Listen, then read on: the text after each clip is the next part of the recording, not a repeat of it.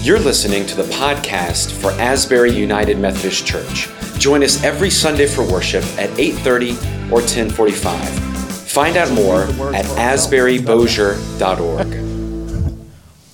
Well, good morning. It's good to be here with you this morning and get to share some of God's good news for us. This morning we're continuing our series, Power and Passion in Search of Resurrection. And over these 6 weeks, we're looking at 6 different characters in Scripture that reveal to us who Jesus is, but they ask us how Jesus' death and resurrection make possible a new way of life for us. So far, we've looked at the story of Pontius Pilate, who is the one that the Jews send Jesus to condemn him to death, to have him crucified, and the role that Pontius Pilate plays, especially that conversation with Jesus that you heard, but then making the decision for him to be crucified. And then last week you heard the story of Jesus Barabbas, this insurrectionist, this violent leader who the crowds choose over Jesus the Messiah, which is all very interesting that they make that choice. Today we're hearing the story of Joseph of Arimathea, which in itself is a very interesting story, although some of you might be like, who is that? So we're going to get into that this morning. Let's hear the word of God from John chapter 19, verses 38 through 42. After these things, Joseph of Arimathea, who was a disciple of Jesus, though a secret one, because of his fear of the Jews, asked Pilate to let him take away the body of Jesus. Pilate gave him permission, so he came and removed his body. Nicodemus, who had first come to Jesus by night, also came, bringing a mixture of myrrh and aloes, weighing about 100 pounds. They took the body of Jesus and wrapped it with the spices in linen cloths, according to the burial custom of the Jews. Now there was a garden in the place where he was crucified, and in the garden there was a new tomb in which no one had ever been laid. And so, because it was the Jewish day of preparation, and the tomb was nearby, they laid Jesus there. This is the word of God for the people of God. Thanks be to God. In a former life, and I'm going back a good 20 years, I worked for a very short period of time for an environmental company in Shreveport. And basically my job, and my only job, it was a fairly simple task, was to put together these big, thick environmental reports that the lab technicians and the environmental specialists and things that know things about science would gather all this information, and they would give it to me, and they tell me kind of how they wanted it laid out in this report. So there'd be tables and graphs and all this descriptive nonsense that goes into those things. And then we would send it off to the client and to the environmental agency and all these different things once it was finished. I hated doing that. But sometimes you got to do what you got to do to pay the bills. And so for about 3 months, 4 months, that's what I did. But what happened 3 months into that was 2 or 3 of their scientific people quit.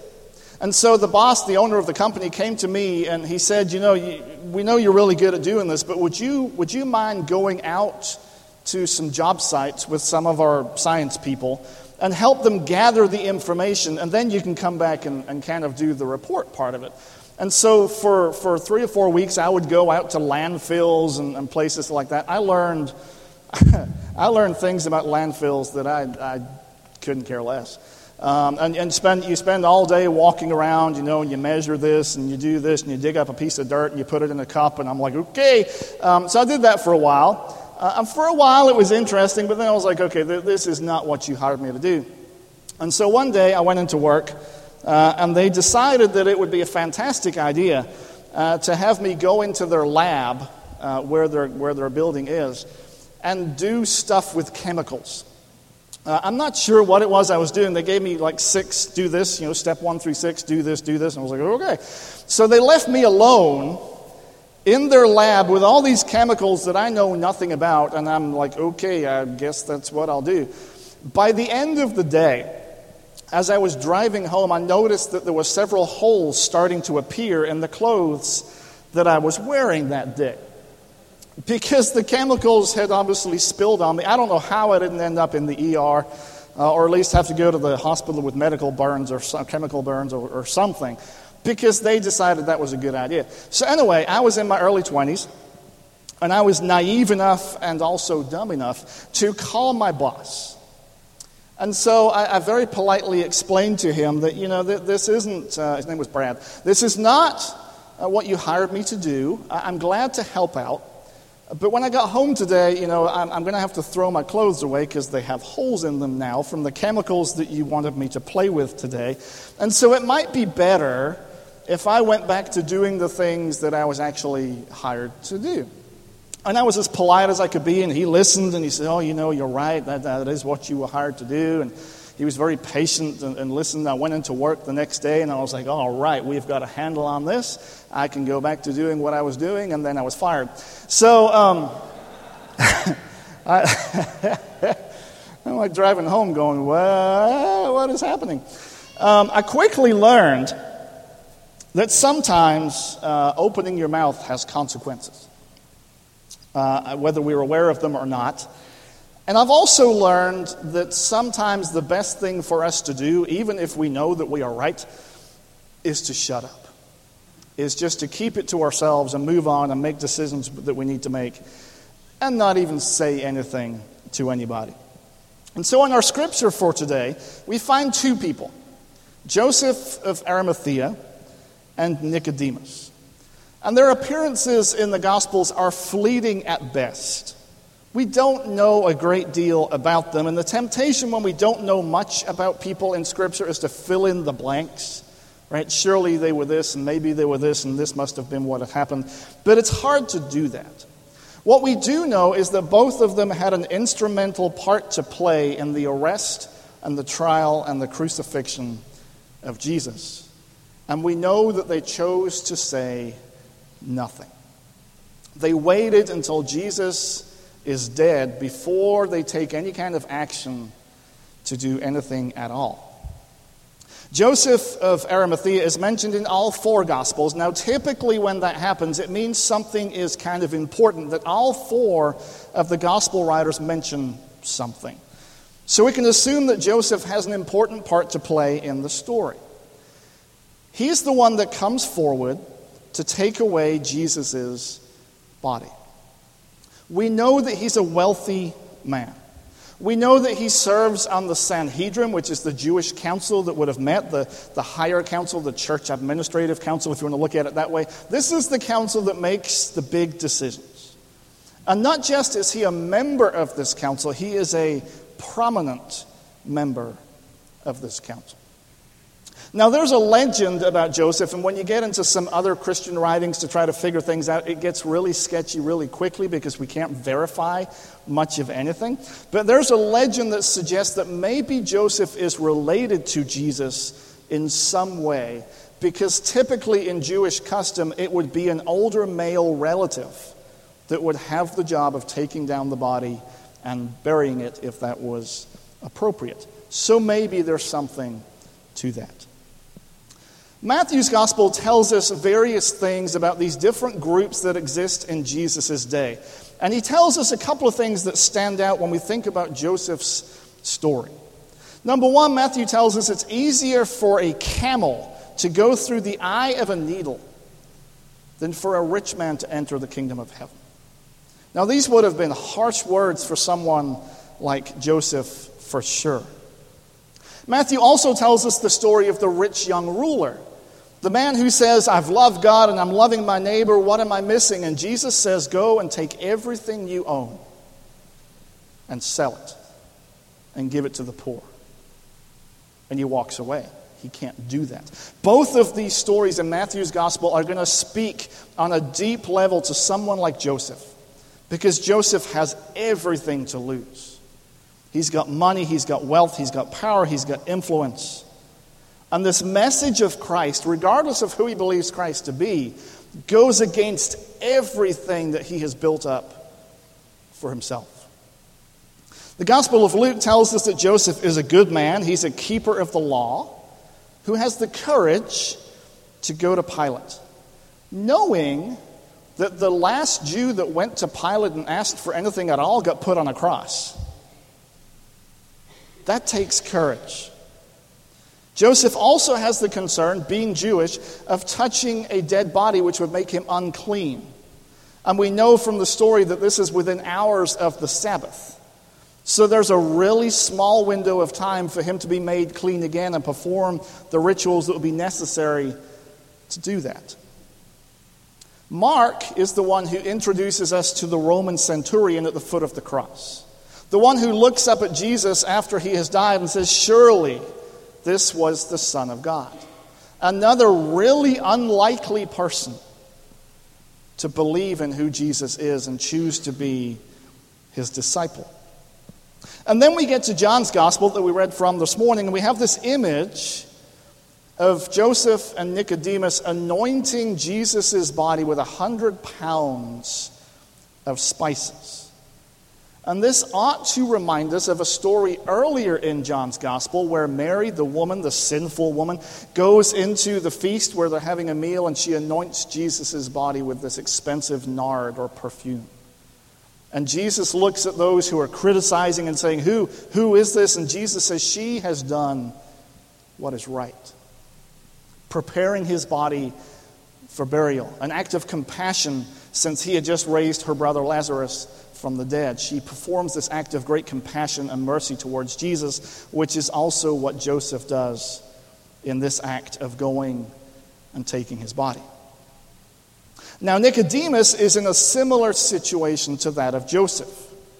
He too has to choose between worldly things, the respect, the influence, the power, the money that he has, and true discipleship. In John chapter 3, a chapter we're all familiar with, we see Nicodemus go at night, so not publicly but in private, and he says to Jesus, and his introduction to Jesus tells us a lot about who Nicodemus is, even this early. He goes to Jesus and says, "We know that you are a teacher who has come from God. For no one can do these signs that you do apart from the presence of God." So Nicodemus, who is part of the same council, goes to Jesus, albeit at night, and he says, "I know that there is something about you that can only be from God." Now, whether Nicodemus follows up on that faith is a whole different issue because he's got so much to lose. But even in the beginning, his first conversation with Jesus, Nicodemus says, "I know, surely you are the Son of God."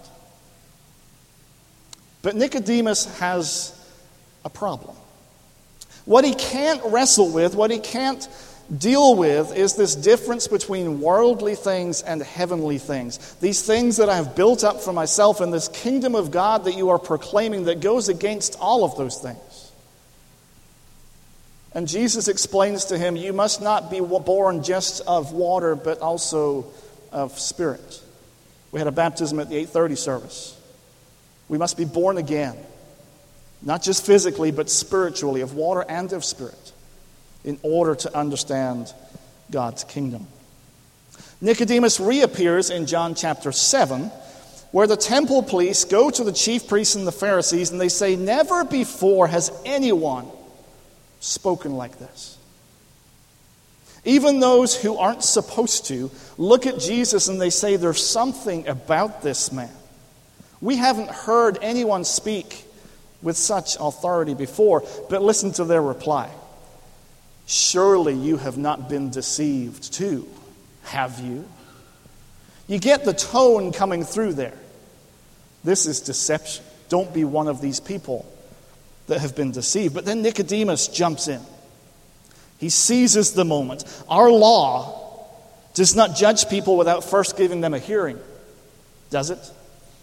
Nicodemus is hoping that the law that he's built his life around will protect Jesus. And listen to what they say. "Surely you are not from Galilee as well, are you?" In other words, the people on this council with Nicodemus and with Joseph, they make it really clear. Either you're with us or you're against us. Are you one of these that have been deceived by all this mumbo-jumbo about a kingdom of God? Have you been deceived? Are you from Galilee as well? Nicodemus is hoping that the law will do what surely the law was intended to do. But it does not. And in saying nothing, when he has the opportunity, when they come at him with these responses, just like Peter in the courtyard, when Jesus is arrested, and they go to Peter and say, "You're one of his. You were with him." And Peter says, I don't know the man. Peter denies knowing Christ. In the same way, Nicodemus, when he realizes, when he's put in his place and he's told, are you one of them? He's silent. In the story of both Joseph and of Nicodemus, there is tragedy, but there's also glory.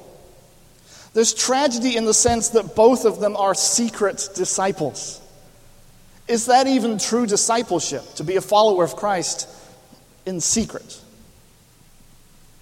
They either have to choose worldly things or heavenly things. We don't know, but they either chose to be absent from that council meeting that condemned Jesus, or they decided to say nothing, afraid of what they had to lose, complicit in Jesus' death. But in both of these men, there's also glory, because Jesus' death did for them what his life could not. It takes away their fear. It releases them from this bondage of earthly things holding them down. It changes their perspective on what is truly important. They take all these connections, this wealth and this power and this influence that they have, and they go to Pilate and they say, "Give us his body so we can give him a proper burial fit for a king." And Pilate lets them. They take everything that was holding them back and they use it to glorify Jesus. These two men fall somewhere between the power of Pilate, who sits in a place where he can make decisions about people's life and death. "Do you understand that I have the power to either release you or condemn you, to have you crucified?" he tells Jesus. Somewhere between Pilate and the passion of Barabbas, one who is violent, one who is an insurrectionist who stirs up the crowds. They're anxious to maintain their status and their standing, but they are drawn into this figure, this person of Christ. But when they're thrust into the spotlight, when the spotlight is on them, it's your time to say something. They're paralyzed and unable to speak. But in Jesus' death on the cross, they're bold. They go to Pilate, they ask for his body, and they give him a proper burial. But is this really discipleship? Is this true discipleship? Is being a disciple in secret or when it's convenient? Is this what Jesus is calling us to? Because all of us here this morning, we struggle with different situations where we have an opportunity to witness to our faith, to say something about what we believe, to lead people toward Jesus, and we don't. Because that's awkward. And that's weird. And who does that? I don't want to talk to people about churchy stuff. They don't want to hear that. Right? We give ourselves all these reasons why that's a bad idea. But yet every day we're faced with the opportunity of saying, "Do you know who Jesus is? Do you know what he's done for me? Let me tell you about it."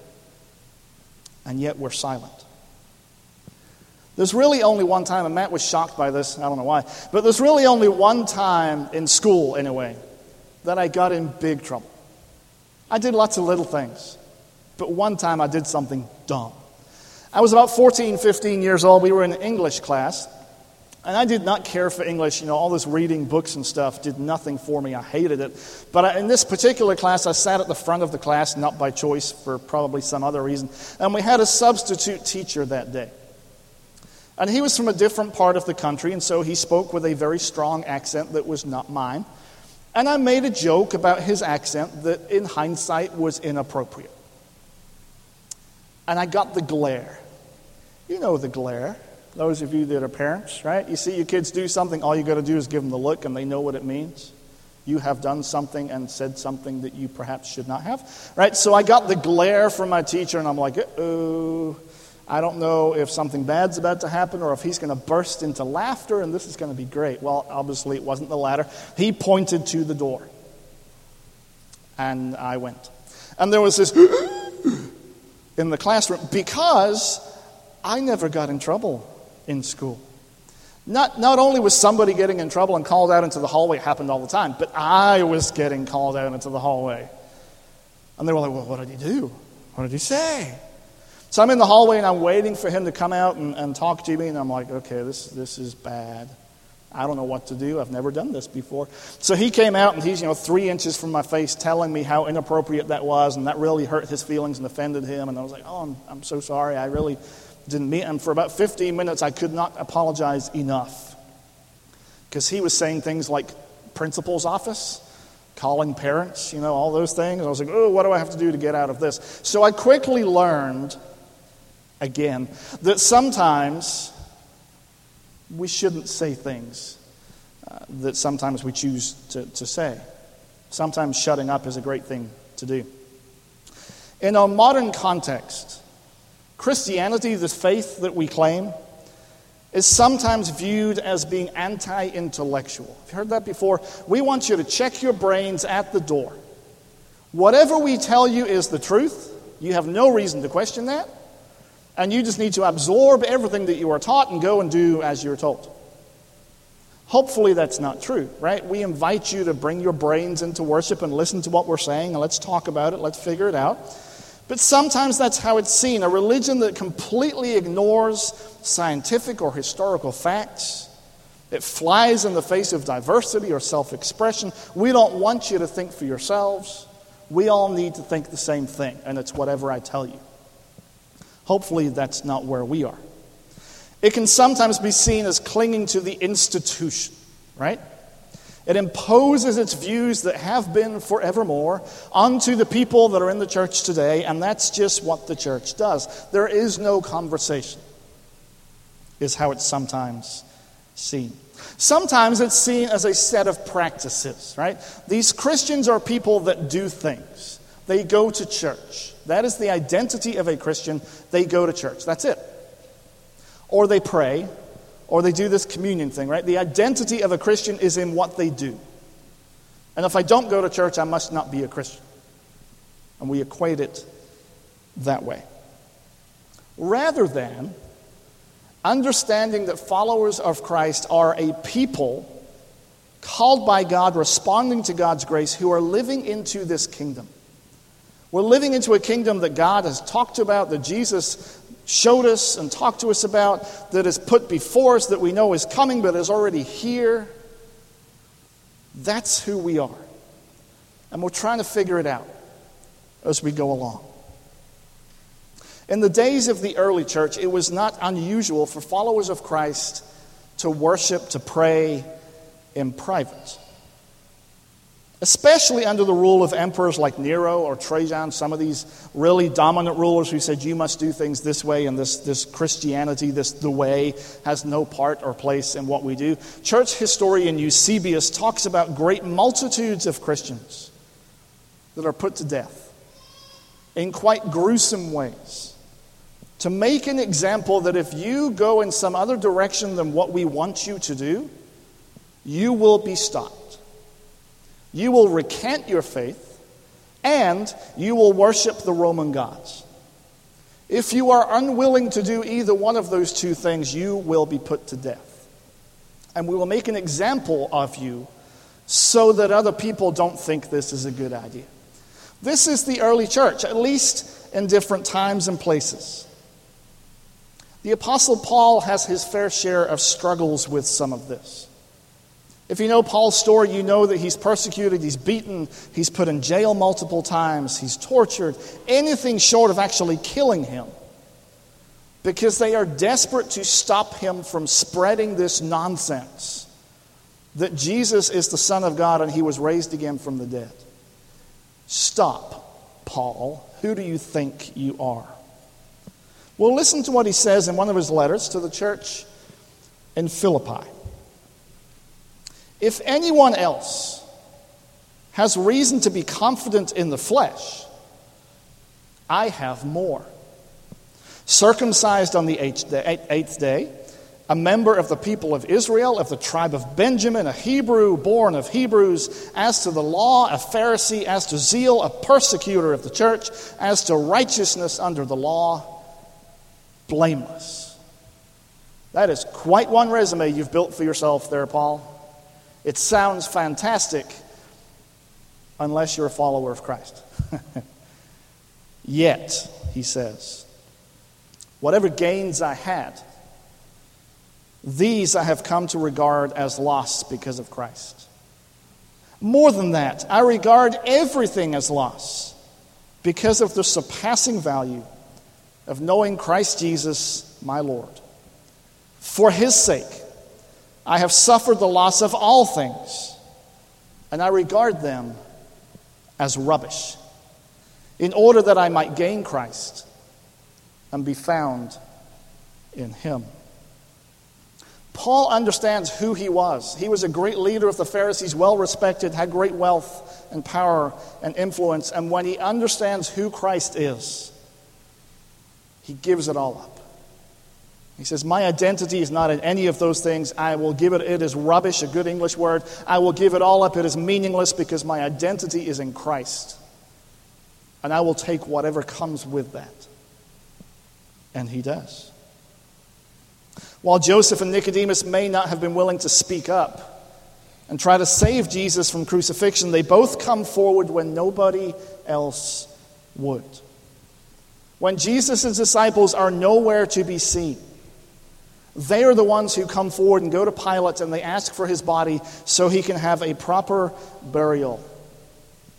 A burial quite appropriate for a king. Now, while early Christian writings are hard to authenticate and we don't know where the evidence might be to support this, it is suggested that both Joseph and Nicodemus spent the rest of their lives as Paul did, as public disciples of Christ, recognizing that surely this was the Son of God. Now, sometimes speaking up can get us in trouble. Sometimes being silent really is the right thing to do. But when it comes to our faith, when it comes to our identity in Christ, we are to be bold.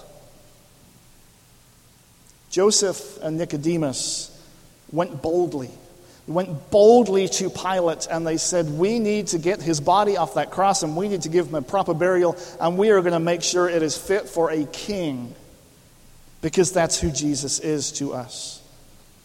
Remember Peter who said, I don't know the man? Peter spent the rest of his life boldly going and proclaiming the good news of Jesus Christ and what Jesus had done in his life at great personal risk to himself. Paul, Barnabas, and others spoke boldly to the crowds and in the synagogues, witnessing to their faith, witnessing to a resurrected Christ. And they did not care what anybody did to them. It wasn't going to be stopped, which is why we're here today. May we, as the body of Christ, as people who have our identity in Christ and not in worldly things, may we go boldly. May we go and bear witness to our faith by word and by deed, by telling people who Jesus is and what he's done for us, by living out our faith in tangible ways, pointing to the cross, absolutely, but pointing beyond the cross to the resurrection. Pointing beyond the cross to the hope that we have in Christ, because our story doesn't end with the cross. It doesn't end with a dead Jesus. It moves beyond the cross to a resurrected life in Christ, to the kingdom that is coming but not yet here, the kingdom in which we are living into, that we struggle with, that we wrestle with each and every day as people of faith, a place in which we will live for all of eternity, a place where Jesus is our Messiah and our King. forever and ever. In the name of the Father, Son, and Holy Spirit. Amen. Let us pray. Gracious God, God of mercy, God of all goodness, when we fail to have the words to speak, speak through us and in spite of us. When it is time to be silent, speak on behalf of us. When it is time that we are chosen to speak but we can't find the right words, speak for us. Give us the words to speak. Give us the courage to go boldly, to take every opportunity that we have to proclaim our faith, to proclaim our trust in you, to show people, to show this world around us just how good and gracious and wonderful you are, at whatever cost might come with it. We give you all the praise and glory. In Jesus' name we pray. Amen.